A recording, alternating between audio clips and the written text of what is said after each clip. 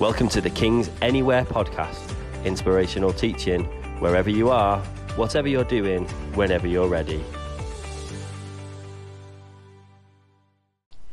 We're in our series on 1 Thessalonians, and we're thinking about our value believing and doing what the Bible says, and we're thinking about 1 Thessalonians 4 verse 13 to 18 today. So I'm just going to read from the Bible. Brothers and sisters, we do not want you to be uninformed about those who sleep in death, so that you do not grieve like the rest of mankind who have no hope. For we believe that Jesus died and rose again, and so we believe that God will bring with Jesus those who have fallen asleep in him. These words of Paul really speak into a situation that the Thessalonians were facing, and that was that the rubber was hitting the road, as it were, and they were facing the reality of persecution and probably the loss of their loved ones. And in that challenge of that, they were in that raw emotion of that, in that hardship of that, their faith was being tested. And so Paul says these words, I don't want you to be uninformed about those who sleep in death. And clearly they would have been told about the resurrection, but their faith was being tested. And how much do you and I know that when we go through difficult times, that our faith is tested, and we need to stand on the truth that we know and the truth of God's word. And that's the challenge at this point for the Thessalonian church. And Paul recognises that. He says, I don't want you to be uninformed, because it's the truth, it's holding on to that, it's knowing the truth that will keep you strong and give you hope and give you comfort. He's caring for the Thessalonians. He wants them to be comforted, to experience the comfort of God in their circumstance and situation that they're facing. And he knows that comfort and that hope rests on the truth of God's word. For we believe that Jesus died and rose again. And so we believe that God will bring with Jesus those who have fallen asleep in him. And Paul separates out here the fact that Jesus died and rose again. And he makes it clear, because of the Gnosticism that was around at the time, that Jesus died. It's very important that we understand in our faith that Jesus both died physically and rose again. And he makes that clear in this statement. So that we believe that God will bring with Jesus those who have fallen asleep in him. It's because of that, it's because of the cross, that we have hope, and that we know that God will bring with him those that have died. It's because of what Jesus has done and what he has accomplished on the cross. And Paul is helping the Thessalonians to, in that time of grief, where that can just, cause you to not think clearly and to have that sense of loss of the sense of where you are. Paul is saying to them to more deeply form their faith and trust on the resurrection hope of Jesus. And how many of us, we face challenges at times, and we have a choice in that time, don't we? Do we go more deeply into our faith and trust in our hope in God, or do we allow that to kind of bring a sense of dislodging? And Paul is encouraging the Thessalonians, make that choice, and to rest on the trust and faith, on the hope of the resurrection of Jesus. That's what he's bringing to the Thessalonian church at that time. And he's addressing that, and he's saying, look, your immediate needs, God has hope, God has comfort for you in your immediate needs, in your grief, so that you don't have to grieve as those that don't know Jesus, because of the hope of the resurrection. And this passage and the passages that Paul uses in Thessalonians throughout these two books, he draws very, very closely from the Matthew narratives where Jesus talks about what's going to happen during the second coming, and the judgment and the signs before his coming. And Paul is using Matthew's gospel. He draws out from Matthew's gospel in 1 Thessalonians and in 2 Thessalonians as he's teaching the church on the second coming of Jesus, and he's reminding them about that. And Paul's purpose is, in this passage that we're looking at, to be a shepherd and to bring that hope and that comfort. And he reinforces that comfort by drawing that distinction between those that are dead in Christ will rise first, and then those that are alive will join with him in the air at the resurrection of Jesus. And so Jesus is coming back, and he's coming for those that have died. And the reason for that is because of the resurrection.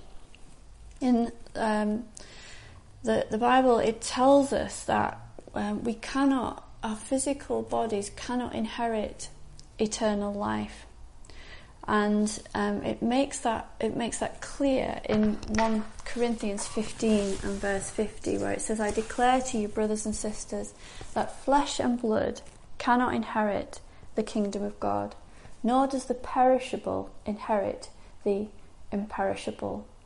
Therefore, we need the resurrection, and we need to be transformed by the work of Jesus on the cross. And that takes us right back to the story of the Bible, doesn't it? It takes us right back to when Paul in these verses he separates out that Jesus died, but yes, he rose. He's drawing out the story of the Bible that takes us right back to the Garden of Eden, where Adam and Eve, God created the world, and he made it, and it was good, and he made Adam and Eve, and he said it wasn't good for Adam to be alone, so he made Eve, and he gave them a perfect environment, a perfect marriage, and he made them responsible, and gave them a fulfilling job. He set them in a rhythm of life where they would rest and work so that they could flourish, and that he would be with them. He would spend time with them in that place. He gave them lots of permission and some parameters, and he also told them that if they crossed those parameters, there would be consequences. And it was those consequences that first brought death into the world.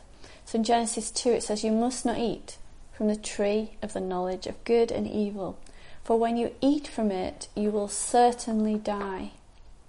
And we know how the story unfolds, that Eve and Adam, Eve was deceived, they were both deceived by Satan, and they ate of the fruit of the tree. And so sin came into the human race. And since that day, every one of us has been born with a bias within us called sin, a power, if you like, that causes us to do wrong things. And that sin separates us from God and from one another. And the consequences of that sin is death. And Paul clearly draws that out in Romans, where he says the wages of sin is death, but the gift of God is eternal life in Christ Jesus our Lord. So when Adam and Eve sinned, that entered into our human story, and so did death. And they didn't physically drop down dead at that moment when they sinned, but something inside of them died, and in the end they would physically die. And Paul puts it like this: "As for you, you were dead in your transgressions and sins," in Ephesians 2:1. Jesus, God's Son, fully God and fully man, came as a baby. He was sinless, the only sinless one since Adam and Eve, and he faced all of the temptations that we face and did not sin. And so he's the perfect human being. And he takes all of the punishment that we deserve for our sin. And he took our place on the cross for us. God made him who had no sin to be sin for us, so that in him we might become the righteousness of God. So at the cross, Jesus defeated the devil and he dealt with our sin. He was our substitute, so that we can now receive a gift that we could never ever earn ourselves, the forgiveness of sin. And there were eternal consequences for sin, as we've been talking about, and that's death. Jesus conquered death. He rose from the dead. He died physically, but he did not stay in the grave. Death could not hold him. He rose from the dead, not as a spirit or a ghost, but his physical body rose from the dead. And if sin is dealt with, then death is defeated. And the natural result when death is defeated is resurrection. So what impact does the Bible tell us that this has on us as people? Well, we need to go to 1 Corinthians 15, where it says, if Christ is preached, it is preached that Christ has been raised from the dead.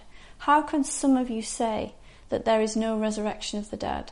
If there is no resurrection of the dead, then not even Christ has been raised. And if Christ has not been raised, our preaching is useless, and so is your faith. More than that, we are then found to be false witnesses about God, for we have testified about God that he raised Christ from the dead. But he did not raise him if in fact the dead are not raised. For if the dead are not raised, then Christ has not been raised either. And if Christ has not been raised, your faith is futile. You are still in your sins. Then those also who have fallen asleep in Christ are lost. If only for this life we have hope in Christ, we are of all people most to be pitied. But Christ has indeed been raised from the dead, the first fruits of those who have fallen asleep. For since death came through a man, the resurrection of the dead also came through a man. For as in Adam all die, so in Christ all will be made alive. Paul, in 1 Thessalonians 4, is encouraging and challenging the Thessalonians that what we do with our body matters. He is reminding them that there will be a miraculous bodily resurrection of the dead at the return of Jesus. And a couple of weeks ago in our podcast, we heard about the importance of our sex life. We heard about the importance of our work life, and what we do in the body matters. And the reason for that is we're going to be physically resurrected. Our bodies go with us into eternity. And so what we do with our body, the way that we handle our body, the holiness of our physical body is important. Sin has been defeated at the cross. And we are now going to be resurrected from the dead. It's like the plug has been pulled on death at the resurrection of Jesus. And that is our hope. And Paul is reinforcing this to the Thessalonians in their grief, that their hope is in the resurrection of Jesus. But he ties it all together. He doesn't leave us there. We know, as we've said, that God is immortal, and this physical body can't inherit immortality. It's only through the resurrection that our physical bodies can take on eternity and can take on eternal life. And Paul poses this question in 1 Corinthians 15, where he says, but someone may ask, how will the dead be raised? What kind of bodies will they have? What a foolish question. When you put a seed into the ground, it doesn't grow into a plant unless it dies first. And what you put in the ground is not the plant that will grow, but only a bare seed of wheat or whatever you are planting. then God gives it the new body he wants it to have. A different plant grows from each kind of seed. It is the same way with the resurrection of the dead. Our earthly bodies are planted in the ground when we die, but they will be raised to live forever. Praise God. Thank you, God. Our bodies are buried in brokenness, but they will be raised in glory. They are buried in weakness, but they will be raised in strength. They are buried as natural human bodies, but they will be raised as spiritual bodies. For just as there are natural bodies, there are also spiritual bodies. Nothing is impossible for God. And the Thessalonians are given an eternal perspective with these words as Paul is talking to them about the resurrection hope. And he's wanting them to be encouraged. And if we see this perspective, we can live in the present to please God. It impacts how we live now in our relationships and in our responsibilities as we are heading for the resurrection of our bodies, of ourselves completely. And that is our hope that we can look forward to. And as we read on in our verses in Thessalonians, it says in verse 15, according to the Lord's word, we tell you that we who are still alive, who are left until the coming of the Lord, will certainly not precede those who have fallen asleep. And this is a really interesting verse because it's not included, that information is not included in the Matthew narratives that Paul is building on. But he says, according to the Lord's word, he puts full weight to this truth. And so, was this an oral tradition? Was this a revelation of directly from Jesus to Paul? We can speculate about those things, but we do know that this is part of the truth that has been revealed to Paul about the resurrection and the second coming. And this could be about when Jesus says that the Spirit will lead you into all truth. And this has been revealed to Paul, and Paul is giving it the full weight of God's truth, that the Holy Spirit has led him into all truth about this fact, about the second coming. And it's this, that we who are still alive, who are left until the coming of the Lord, will certainly not precede those who have fallen asleep. Paul is teaching us in the order of the resurrection, what's going to happen when Jesus comes. And he continues to talk to us in verse 16. For the Lord himself will come down from heaven with a loud command, with the voice of the archangel, with a trumpet call of God, and the dead in Christ will rise first. And he talks about Jesus descending from heaven and that we will rise and that there'll be a loud command. It's not just a loud noise. This is going to be an authoritative command that the whole world is going to hear. And Paul is bringing us back here to the verse in Matthew 24 and verse 31 again, and it's paralleling that verse, and I'm just going to read that to you. And he will send his angels with a loud trumpet call, and they will gather his elect from the four winds and from the end of the heavens, from one end of the heavens to the other. And so Paul in Thessalonians is paralleling that verse. For the Lord himself will come down from heaven with a loud command, with the voice of the archangel, with the trumpet call of God, and the dead in Christ will rise first.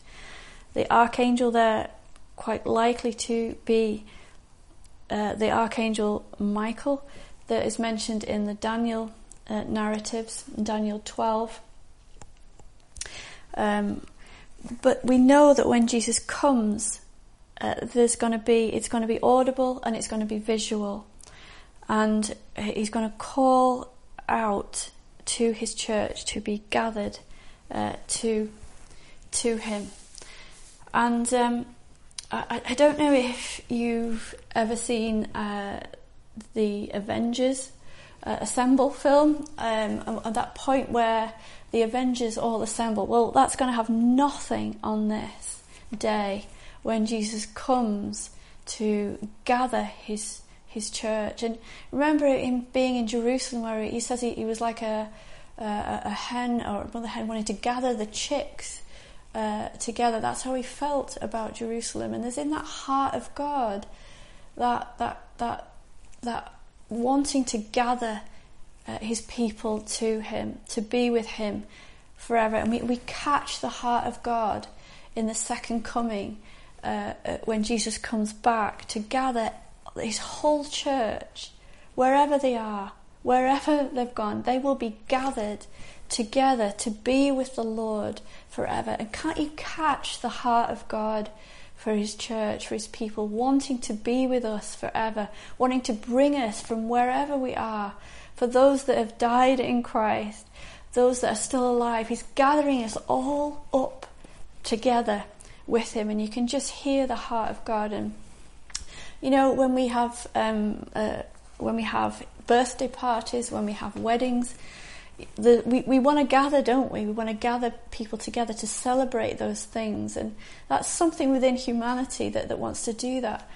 Here we have a picture of the heart of God for his church, to gather us together. The invitation will arise, that trumpet will go out, and we will hear that invitation. We will recognize that invitation, and we will be invited to gather with the coming of Jesus, the second coming of Jesus. And you know, when on Palm Sunday we have that picture, don't we, of people going outside of the city to meet Jesus on the donkey coming into Jerusalem. And there was that sense of people going outside of the city, and there's almost that sense here of us going out to meet Jesus, to meet that dignitary that very often that's what they did, to do that, to go out and meet that person that was coming into the city. We're going to go out to meet Jesus in the air, to meet the King of Kings, the Lord of Lords in the air at Jesus' second coming. And that is our hope. So Paul, he takes what hope he gives to the Thessalonians in these verses. He just takes them on this journey. He makes it clear to them about the resurrection hope, and then he leads them through that into the second coming of Jesus. And that at that point our bodies are going to be resurrected. We're going to join the Lord of Lords, the King of Kings, when he returns, and we are going to be gathered. We are going to be gathered, church. And it gives us a perspective, doesn't it, on the present, when we look at it like that, when we see that we're going to be gathered. None of the things that exist now, like denominations or any separation between us, is going to exist on that day, when we are gathered together to be with our Saviour, Jesus, forever. All that will just fall away. And when we see that, when we look at that, you know, in the heart of God is the gathering of his people. In your heart, in my heart, there should be the gathering of the church. There should be the calling together of the church. There should be the unity of the church, because that's where we are heading for, that day of being gathered to God, gathered to Jesus forever. And you know, our mind, our imagination we can't grasp what that's going to be like.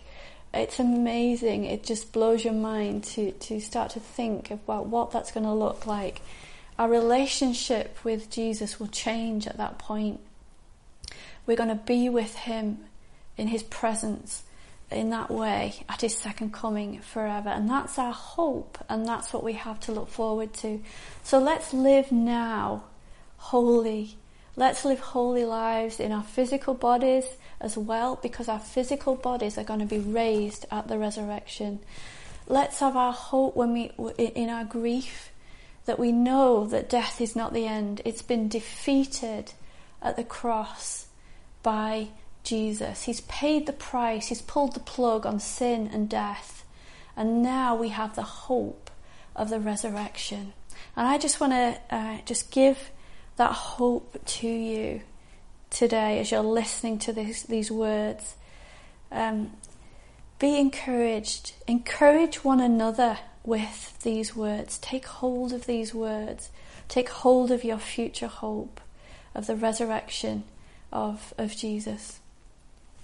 God, I just want to thank you for the hope that we have, Lord, in you. Lord Jesus, I want to thank you that you are the resurrection and the life, and that our hope is in you, that one day we are going to be transformed, that this mortal body that we have is going to take on eternal life, Lord, that one day, not only that, because of the resurrection, not only that, we're going to be with you, Lord Jesus, forever. And I pray, God, for those that are listening, that you would fill our minds and our hearts with that hope afresh today, God, and that you would help us to live in the light of the fact that you are coming back for your church and that we're going to be with you forever.